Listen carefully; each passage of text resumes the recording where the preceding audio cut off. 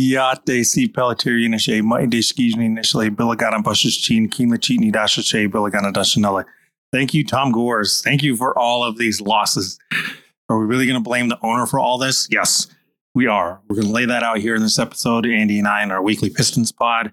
And I'm recording this intro on the 28th of December after the 28th loss in a row by the Pistons. But Andy and I recorded this after the 27th loss. So let's get started.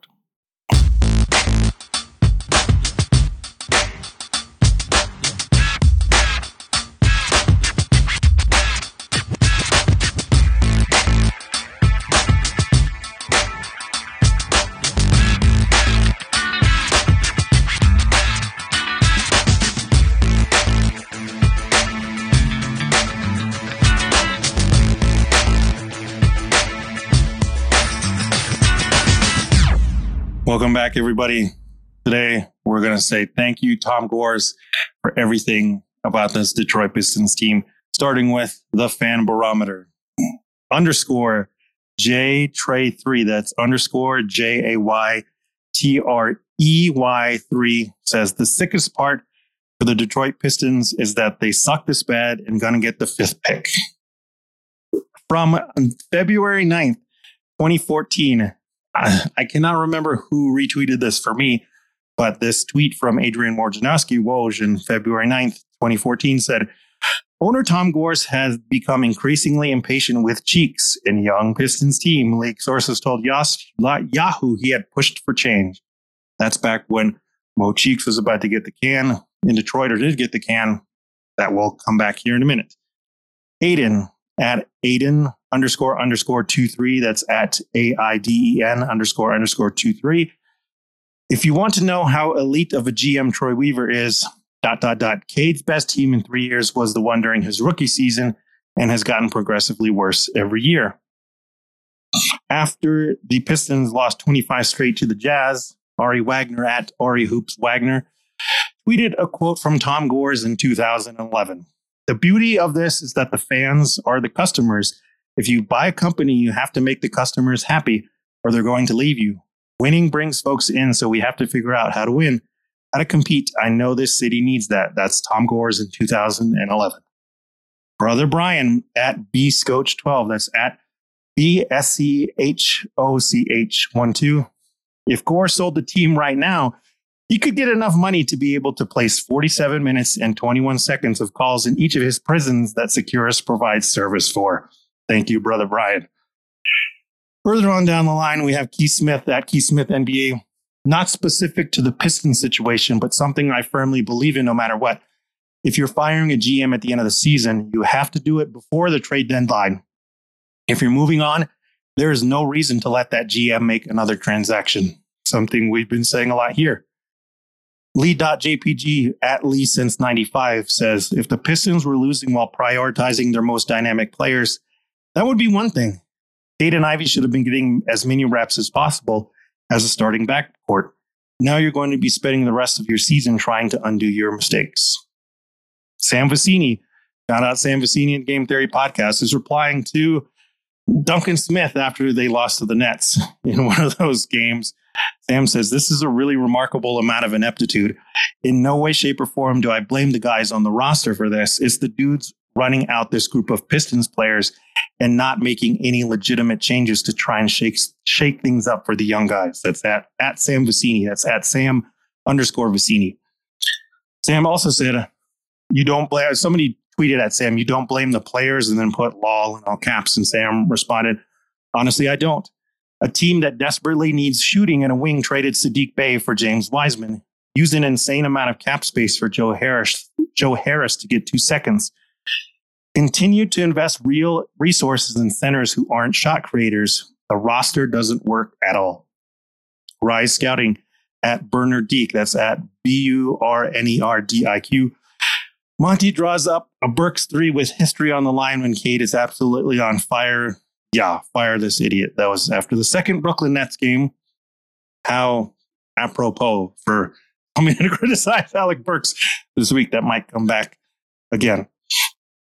And Eli Bashy at Eli NBA said the Detroit Lions end their season with double the amount of wins the Pistons end their season with. The Pistons play 5 times the number of games. King I at Trademark Cats, that's at TRADEMRKTAZ, said, there's no way to fix a team that lost 27 in a row. You got to nuke it.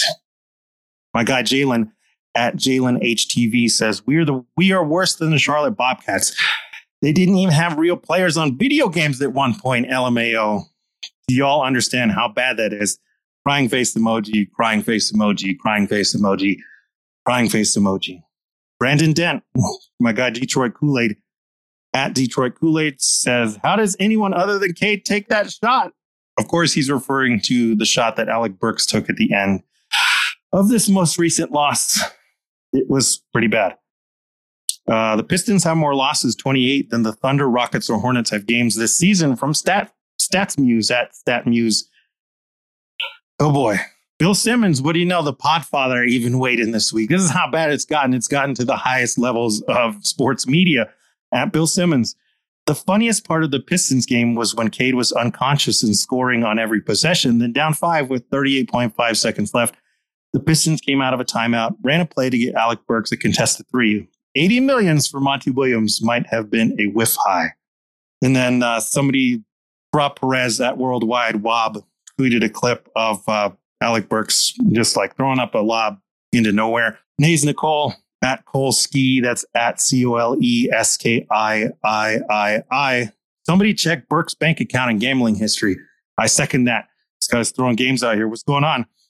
And then, of course, everybody's making a big deal out of Alec Burks, smiling and laughing it up with Brooklyn Nets and former teammates. My guy RJ at RJ_Hunt36 said, I get smiles after games, especially running into your boys and whatnot.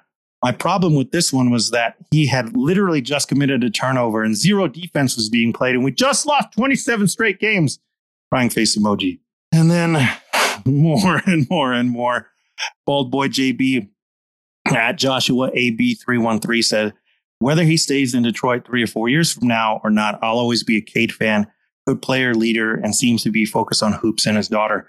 Good dude. We cannot back that enough too. Cade in his post-game press conference is what Bald Boy JB's reacting to here, just taking it all of himself, saying don't jump off the boat. Sham at Sham God, that's at SHAMSHAMMGOD, says your 22-year-old point guard is taking more responsibility and accountability than the bozos who are running the front office. At this point, Troy is hiding behind him, and it is shameful. Brendan Dent returns and follows up on the Burks shot at the end of this second Nets game, saying Monty Williams said the play was designed for Cade Cunningham to get the corner 3 looks, but Burks took the shot instead. There are plenty of release this guy now, I'm going to kill him, blah, blah, blah, in retaliation to that. I don't know what to say, Burks, but it's a bad idea. Ben Quagliotta at Ben's Quag, that's at BENSQUAG, said to have the same record as Mo Cheeks when he was fired after 50 games back in 2013-2014, Monty Williams would need to go 19-1. ... Fueled by Motown, at Fueled by Motown said, congratulations, Tom Gores, which is what we're saying here too. Congratulations, Tom Gores. You own the team that has lost more consecutive games than any other team in league history. Congratulations to Troy Weaver. You have constructed the team that has lost more consecutive games than any other in league history. Hashtag Pistons, hashtag Detroit basketball. And then the last one is a positive one. Esfendiar Barahani says, Cade Cunningham since Bojan Bogdanovic return, plus 8% effective field goal percentage, plus 9 true shooting percentage, plus 12% at the rim field goal percentage, plus 14% short mid-range field goal percentage, plus 25% long mid-range field goal percentage, plus 4 more points per 100 possessions, plus 1 assist per 100 possessions, and then minus 2 turnovers per 100 possessions. All these are improvements for Cade since Bojan came back. And then S. Berahini ends it by saying, a wholly more efficient lead ball handler when they're spacing. Hey, who knew? Andy, what are your thoughts on all these? You know, it's been a rough week. It's been a rough patch. All those things, I think I've seen them or read them, and I feel for all of them. I thought we were honestly going to get one of these games. I really did. Cade has been playing amazing. He has looked better with the spacing that Bojan provides. But like we talked about before, Bojan is not going to help us win games. He is so bad defensively that it doesn't work out. But I don't want to derail us on those talks because we've got bigger things to talk about. Thank you, Tom Gores. That's all we're going to say. Because you know what? I've seen a lot of interviews over the last couple of years with Ed Stefanski, with Troy Weaver, with Arn Tellem, with Monty Williams now this past offseason, where they all at some point in the interview at the beginning or at the end say, I want to thank Tom Gores for bringing me in here. I want to thank Tom Gores for showing us his vision. I want to thank Tom Gores for making this possible and not taking no for an answer. And we want to say that too. Hey, if that's what you want to hear, Mr. Tom Gores, thank you. Thank you for the following things. You purchased the team on June 1st, 2011. Thank you for the record since then. The record since you purchased the Detroit Pistons is 358 and 614. That's 358 wins to just 614 losses. That is a 36.8% winning percentage. Y'all can check my math on that. I did it just straight off Basketball Reference. Bunch of numbers, 36.8% winning percentage since June 1st, 2011, which is when Platinum Equity and Tom Gores officially took over as the ownership group for the Detroit Pistons. Thank you, Tom Gores, for continually interfering with the front office's plans. You made Joe D hire Mo Cheeks. Thank you that you made Stan Van Bowers and Stan Van Gundy that front office trade for Blake Griffin. Stan has not wanted to admit it, but he's pretty much come out and admit it, saying there's more to that move than what has been talked about. Thank you, Tom Gores, for making Weaver and company hire Monty. Again, that's something they all thank you for. Monty himself said it was only you that made this possible. You know what? Also, thank you, Tom Gores, for your continual reliance on past their prime retreads as your big move. This is the one thing that I want people to take away from this. If you're listening to this, spread this to all the other Piston fans. Tom Gores has continually made his big move be a reliance on past their prime retreads. That hiring of Mo Cheeks, you know who Tom Gores consulted when he was trying to find the next winning coach for the Detroit Pistons back then in 2013, 2014? He consulted none other than Zen Master himself, Phil Jackson, and Phil Jackson helped him hire Mo Cheeks. Fantastic. And then after all of that fell apart, you gave Stan Van Gundy and Jeff Bauer control over the entire team, which they started to build things. But guess what? You interfered in that again and then got Blake Griffin and it all fell apart. Even then, I'm not sure what it was really building towards. But again, you went with a past their prime retread. We already know what Stan Van Gundy had done. That 4-out system was really good when he had Dwight Howard. But by that time you hired him, the Warriors were already set off on their dynasty. It's past that point that it's no longer revolutionary. It's just the norm. You also brought in Arn Tellem, agent extraordinaire, to be your vice chairman to handle all your business relations. What exactly he does, I have no idea. But hey, maybe secretly, Tom Gores, you want to be the LA Lakers, seeing as how you relied on Zen Master Phil Jackson and then brought in Kobe's agent, who that's all Arn can talk about, it seems like, is always Kobe's agent. There's another past their prime retread you brought in. Plus, along with Ed Stefanski, who's been in a couple different places. Although Ed, I kind of feel a little bad for, seeing as how they brought him in, but he really wasn't the GM. They just had him in this role for 2 years while they were waiting on hiring somebody. It sounds like y'all were waiting on hiring Troy Weaver, so you had to wait a whole nother season after Oklahoma City denied you. Which when I asked a former Detroit Pistons writer about this, they were like, would a team really do that? And at this point, it's like, yeah, this does sound like something that the organization would do. We'll just wait a whole year and hire one guy that they focus in and zone on rather than, looking at the entire field and seeing who's most qualified. And then most recently, thank you, Tom Gores, for hiring Monty Williams, which was the mess we're in is part of that. Everything the fallout from it. You had to hire another retread, the third retread for Mo Cheeks, Stan Van Gundy. I hate to throw Dwayne Casey in there, but Dwayne Casey is also another retread. And this will circle back to something I'm going to say later on when I talk about what could improve and what I think would help lead the Detroit Pistons to success. But all these retreads, and now Monty Williams, another retread that you thought was just going to work out, that so far everything's just blown up in your face. So thanks, Tom Gores, for your big move that you always rely on, which is just to hire a past their prime retread. like I said before, Arntellem's here. We've heard from him a lot. We've heard his name out there. What exactly does he do? I mean, I would like to know that. He's the vice chairman for the Detroit Pistons ownership group. It says on Detroit Chamber of Commerce and these pages that he was instrumental in moving the team back downtown, and that was kind of his thing to do. Okay, fantastic. But why is he somebody that has to go on the Pistons pulse and talk about free agent moves? Why exactly is he one that sounds like he has some say in front office moves? I know you've come out this week and said, Tom Gores, that no, it's me and Troy Weaver. Okay, then why is Arntellem publicly talking about the cap space and free agent moves when he's supposedly not a vice president of basketball operations, a GM, an assistant GM, or involved in any of the pro player personnel kind of stuff? And then if Ed Stefanski, and I'll put Dwayne Casey in there, doesn't have any say in front office moves, what is the point of having them here? Thank you for that. And it's not to point out that that's bad hires, that it shouldn't be here. My point with that instead is these are basketball minds who have come up through scouting, who have come up through coaching, who know a thing or two about player development and getting young guys. Why are they the ones on the sidelines? And if they're here not to really have a say in anything, then what's the point of paying them?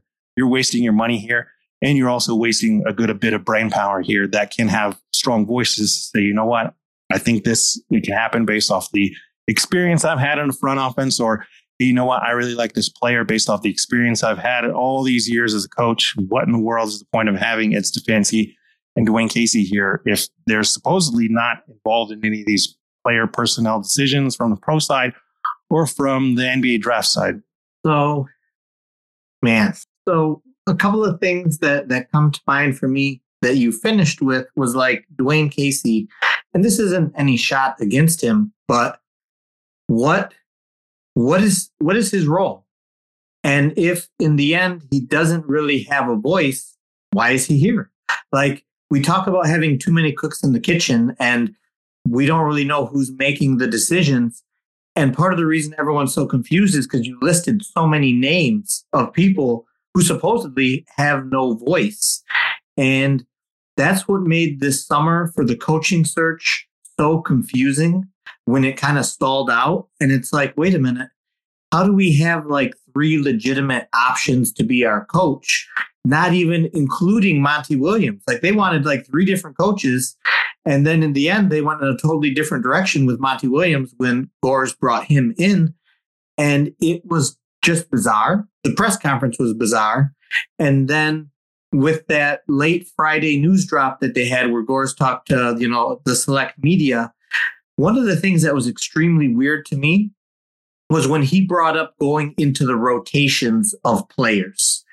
And the reason why that's weird to me is I don't believe any owner would mention that unless they've been having discussions with, let's say, the GM who's not happy with who the coach is playing, and there's issues and tensions there. Otherwise, there is no reason for the owner of the team to be talking about we're going into the details of player rotations. Like, to me, that was completely bizarre, because what knowledge or experience does Tom Gores have in setting rotations and lineups? Like, what the hell are you even talking about? Like, that makes 0 sense. Yeah, it absolutely does make 0 sense for an owner to say, I'm going to talk to the head coach about rotations. I thought the whole reason of you hiring him and paying him to be, at that point, the highest paid head coach and now the second highest paid coach after Pop cashed his check was because you're supposed to have faith in him. And it goes back to my point again of like Gores continue to interject himself at the most inopportune times. This might be another example of that, of like, yo, man, I know it might be a mess, but that's why you hire the coach. That's why you hire these guys to let them do their job, which they have experience in, which, newsflash, buddy, you don't have any experience in knowing how to do that stuff. I mean, it's hard to think about anything positive right now.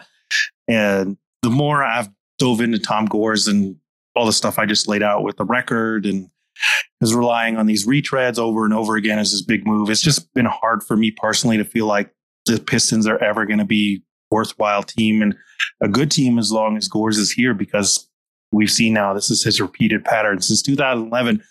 I think that's enough time to know, this is what this guy does and this is what is really there. But I did think about some things of like, in order for the Pistons to be a stable and successful franchise, I think Tom Gores would have to do a couple things. And part of it for me was thinking of James Dolan, Vivek Ranadive, these owners that, Kings fans, Knicks fans beforehand were like feeling the same way that we are now, especially the Knicks fans with Dolan. Is just all the public comments he's made of like, I don't care when anybody says I own the team, even though they suck and they're laughing stock and everybody's making fun of him and his random vanity projects and blues bands and stuff while the Knicks are winning like 20 games. But he turned it around because I think he did a couple things that I want to highlight here that I think in order for the Pistons to be a stable and successful franchise, Tom Gores needs to do a couple things. Number one, be forward thinking.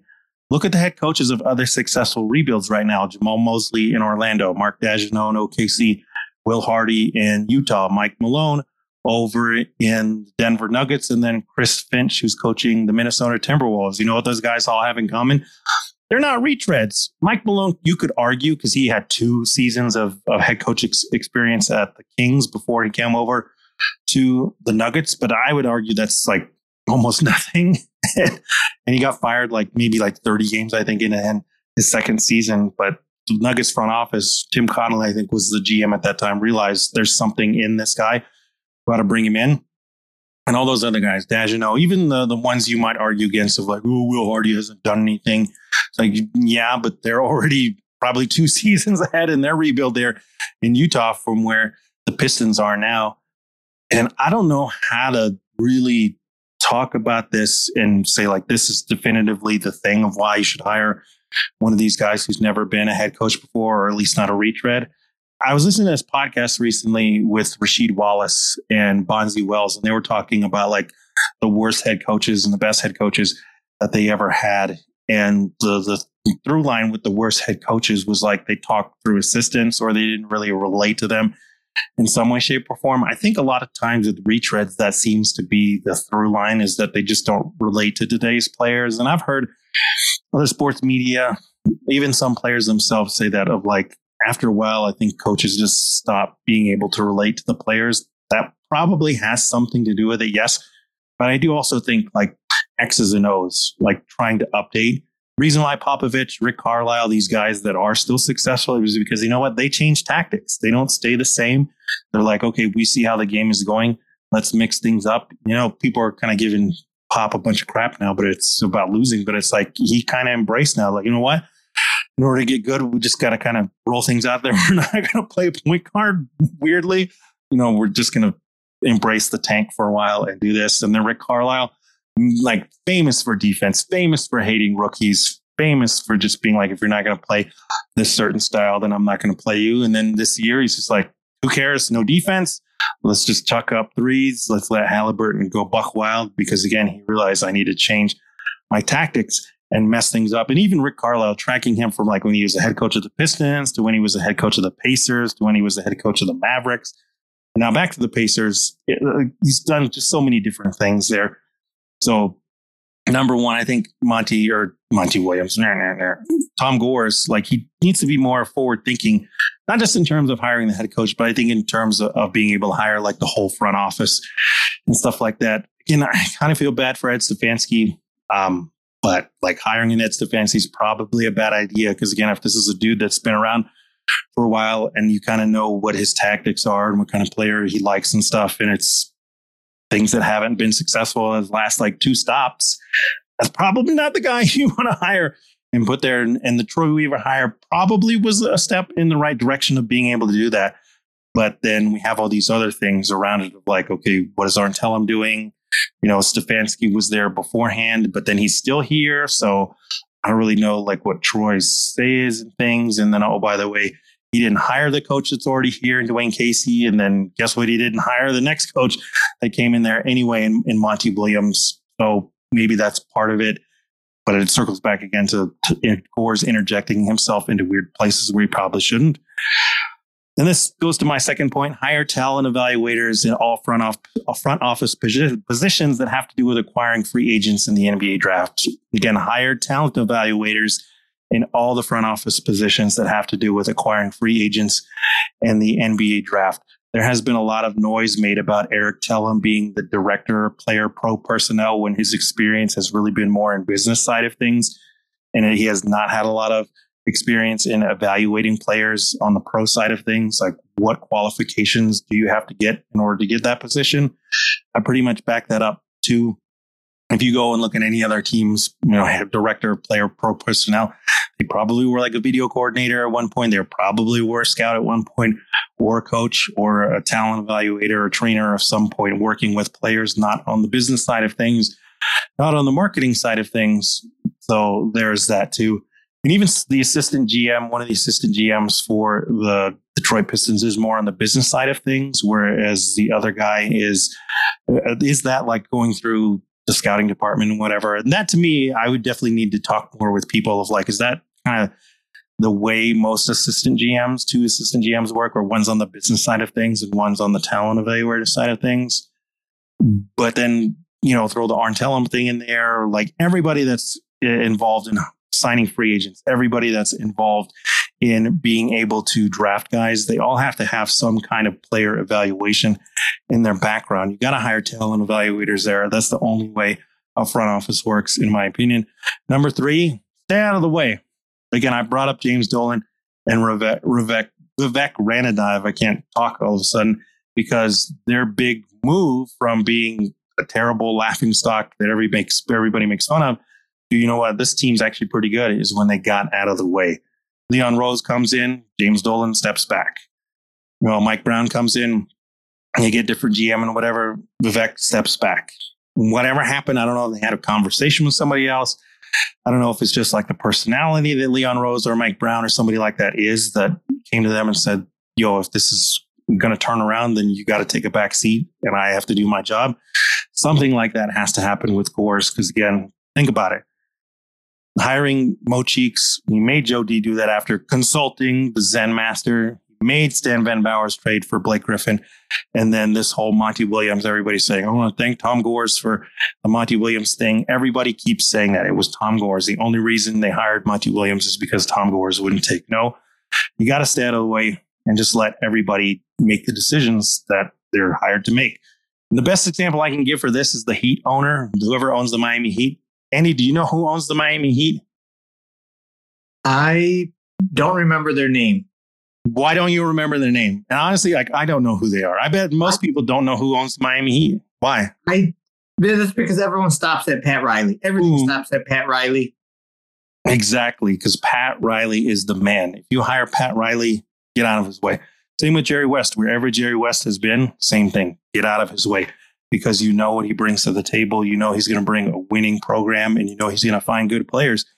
So Tom Gores needs to stay out of the way if this team is ever going to be stable and successful. And then number 4, like the retread coach, I don't really like it, to be honest. And just seeing that's the repeated pattern, it feels like if you hired another retread, probably similar results. But I looked at like Tibbs in New York, Mike Brown in Sacramento, like we just laid out, Rick Carlisle in Indiana, even Quinn Snyder back in Atlanta. I know they're not having like the most successful season right now, but if you want to retread coach Tom Gores, then you have to have a front office that completely understands the identity, the team identity of that specific coach. Think about it. Tibbs in New York. What's Tibbs known for? Aggressive defense. If we bring in a rookie, we have to bring in a rookie that commits 1,000% to that and plays a role already in there.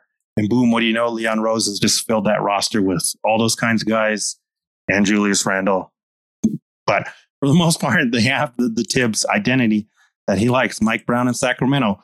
Mike Brown loves to get out and run, play tough defense. And guess what? That's what the GM there has brought in. Malik Monk.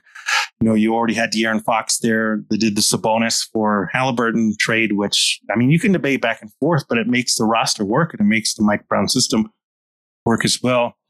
And then Rick Carlisle in Indiana, they just bring in players that he'll be able to play right away, or can at least one day fit into a system, from Jalen Smith to Aaron Nesmith, Benedict Mathurin, even this year, Jarris Walker. I know he hasn't played a lot, but that's a player type that will fit into his system, that buys into defense and can shoot some threes there. And then Quinn Snyder in Atlanta. I guarantee you one of the reasons why they traded John Collins is because he doesn't really fit into Quinn Snyder's idea of what they need at power forward, because guess what worked in Utah? It was somebody like a Bojan here, where it's like, hey man, chuck up threes, creates a bunch of different shots like that. That's why they've tried DeAndre Hunter there. That's why Jalen Johnson has looked like he's worked out a lot better for them. That's why they do AJ Griffin sometimes at the power forward, is because that's what works. So if you do want to do a retread Tom Gores, like that has to be the thing. You have to have a front office that understands the team identity for whatever, Stan Van Gundy. He was the front office, so that's probably why that team worked out a little bit better, because he's the one picking it, so he knows what he wants. But all the other ones didn't work out. Money doesn't seem like it's working out, because I don't think Troy Weaver knows really what the team identity for whom Monty Williams' team needs to be. And you brought it up. You've said it a bunch of times that there was no player from a Monty Williams previous team that came in here. Because again, I think this front office doesn't really know that identity and how to pick players for a Monty Williams type team. You said a lot of good things in there. A lot of good things. And when you think about things, some of it, maybe it makes sense because the situation doesn't make sense, but maybe you can understand how they got here. Because if it really is Troy Weaver's responsibility and this team got this much worse, there's no way he wouldn't have been fired. But if he's like, Gores, you're going to fire me when this is your coach and we're doing what you wanted and you're going to fire me for this situation, like then it makes sense that he's like, okay, he hasn't fired the guy yet because, well, he didn't do what he said. He didn't want Monty to be the coach. He went in a totally different direction. And I know everyone thinks I blame Monty for everything. And my reasoning is I just think he's done a bad job, because if you look at preseason, not just what we thought, but what NBA analysts thought, most major podcasts thought, he did stuff completely different than what we thought was going to happen. And you know what? If it works out for you, great. But if you have a 2-28 record and the longest losing streak, you made the wrong choices. You know what? Starting Ivy during the season off the bench, that was the wrong choice. Giving all those minutes to Killian Hayes when we thought he wasn't even going to be in the rotation, that was the wrong choice. So just all these things, it's a giant mess because nobody knows who's accountable for what. And even with that media session, that didn't clear anything up. Like, we don't really know who's accountable for this. He set Weaver up to be the fall guy, where if the roster doesn't change and things don't improve, then, we'll have to reassess then. He set that up. But ultimately, like you said, going with the retread coaches, this coach, it hasn't worked out. There's just no way you can look at it and say that it works out. And I haven't looked it up for a long time, but I'm pretty sure Monty Williams is getting paid like GM type money. Like, you've set up a power structure here that doesn't work because you have a coach who makes just as much money or more than the GM who's on contract for guaranteed money longer. Like, the GM can go get whatever player he wants. He can do whatever trade he wants, and Monty doesn't have to play him. And for me, that's why when Gores brought up the rotations, it made me think, there's some issues here if he's got to talk to him about rotations because something isn't lining up. So thank you, Tom Gores. Yeah, and we mentioned it before. Pop's the highest paid coach in the NBA, and the number 2 is Monty Williams. I mean, that money talks, and that tells you all you need to know about the kind of power that Monty Williams should have in any organization where he's second highest paid coach, right behind Pop. Shout out to Josh at Joshua or at Josh with Ahua. That's at JOSHWITHAHUA. He pointed out to me, who was in attendance for loss number 26 and loss number 27 for the Detroit Pistons? Who was there on the Brooklyn Nets coaching staff? Would that be an assistant coach, former OTE head of development, Ali? Yep, Kevin Ollie was there front and center. Could not be any more ironic. Kevin Ollie had front row seat to witness what could have been. And who knows what it would have been if Kevin Ollie ended up being a coach. But yeah, irony at its highest form. Last things, Tom Gores, to Mr. Gores, if you are listening to this, 2 things I just want to say. Do you not have friends who are honest with you? Like, why begin? Why, dropping all the thank you, Mr. Gores. To me, it just rings of a bunch of ass kissers. It just rings of a bunch of dudes around you who are yes men that tell you what you want to hear. Like, I don't understand seeing that media session, quote unquote, talking through a conference call and acting like, things are going to go well. And now there's the report of like, oh, Detroit's looking for a 4-man. And I forgot who tweeted this out, but they're like, Detroit doesn't need a 4-man. They need 4 men in order to trade for to make this team any good. It's like, again, we said it when we did the fan barometer. Bill Simmons is in here. Keith Smith is in here. Like, it's gotten to a national level. And if you are still there and everybody in your front office is still telling you, nah, we can turn the nose up on this. Like, I don't know what to tell you, man. We read it last time, too, of somebody saying, like, who does Tom Gores go to ask for basketball advice?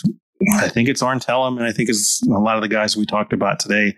And if they're not telling you just flat out, man, this sucks, and you just got to get out of it some way, or that, one trade isn't going to save you from this, and you can't be putting that out there like, oh, we just need a 4-man or whatever. Do you not have anybody who's honest with you? And the last one is, Mr. Gores, do you realize your quote unquote highlights as the owner of the Detroit Pistons in the eyes of us fans? To us fans, the highlights from you are drunk hugging Andre Drummond in that one press conference. And then the other one is when you're throwing t-shirts into the crowd, you hit a lady in the face. I mean, that's just keeping it real. Those are the highlights we as the fans know of you as an owner. I was going to say something about the Cavs beating the Mavericks tonight, because the Mavericks, the Cavs didn't have Mitchell playing, Garland playing, Mobley's not playing. They still got to win. Like, NBA teams are able to get a win. It happens. And our team can't get a win. But what you pointed out from the owner, as far as like what the fans remember him by, man, that's because those are true events. That's the image people have. And like so many people will point out, for a great organization, it starts from the top down. And we have issues at the top. And, like we talked about before we started, we're not naive to believe that he's going to sell the team, because this team, I think somebody said they rank like 15th in attendance, even though we're horrible. We rank 15th in attendance, even if they were losing money, which they're not. If they were, they still wouldn't care because of how much NBA franchises have appreciated and are going to appreciate with the next TV deal. So you can chant sell the team. That ain't going to happen. That's not going to happen at all. But we have problems from the top down. Yeah. And the point of this podcast to the fans, anybody listening to this, stop blaming individual players. I'm sick and tired of anybody out there. There's one guy that's still out there saying like Cade's not the real guy, he's trash. There's a bunch of people out there picking on Stu. Like even us who picked on Wiseman, like we're going to stop doing that because it's ridiculous for us to complain about a guy that barely ever plays and that Monty just kind of yanks and puts in really bad situations at time. And even Monty, like we can't complain about Monty anymore because if the owner is in his ear saying, like, this is what you need to do with the rotations, that's where the finger needs to be pointed at. If you're going to criticize anything about this team and why it's so bad, it's because of everything I've laid out with Tom Gores. 36.8% winning percentage since 2011, interjecting himself at the absolute wrong time, not letting his front office do their job, and then continually relying on retreads as his big move. Thank you, Tom Gores. Andy, do you have anything else to say before we get out of here? I just want to say thank you, Tom Gores, and thank you for all that research you put in, Dr. Steve. That was very impressive. Yeah, let everybody know where they can find you one last time.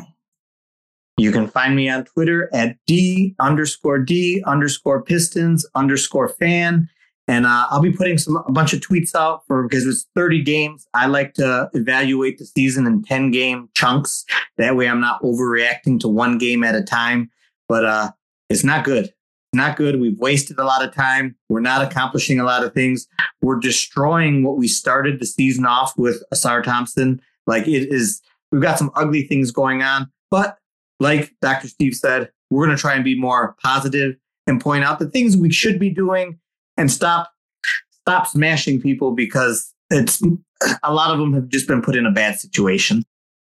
And what is successful and what is great is what Duncan Smith said, and that is data-driven Piston fan is a must follow if you're a Piston fan. So I echo Duncan Smith's sentiments. Definitely follow Andy if you're not doing so. So yeah, Thank you so much, everybody. Listen, Happy New Year as well. I forgot to tell you we're recording on December 27th, 2023. This is probably our final podcast for 2023. So thanks for rocking with us all through this year.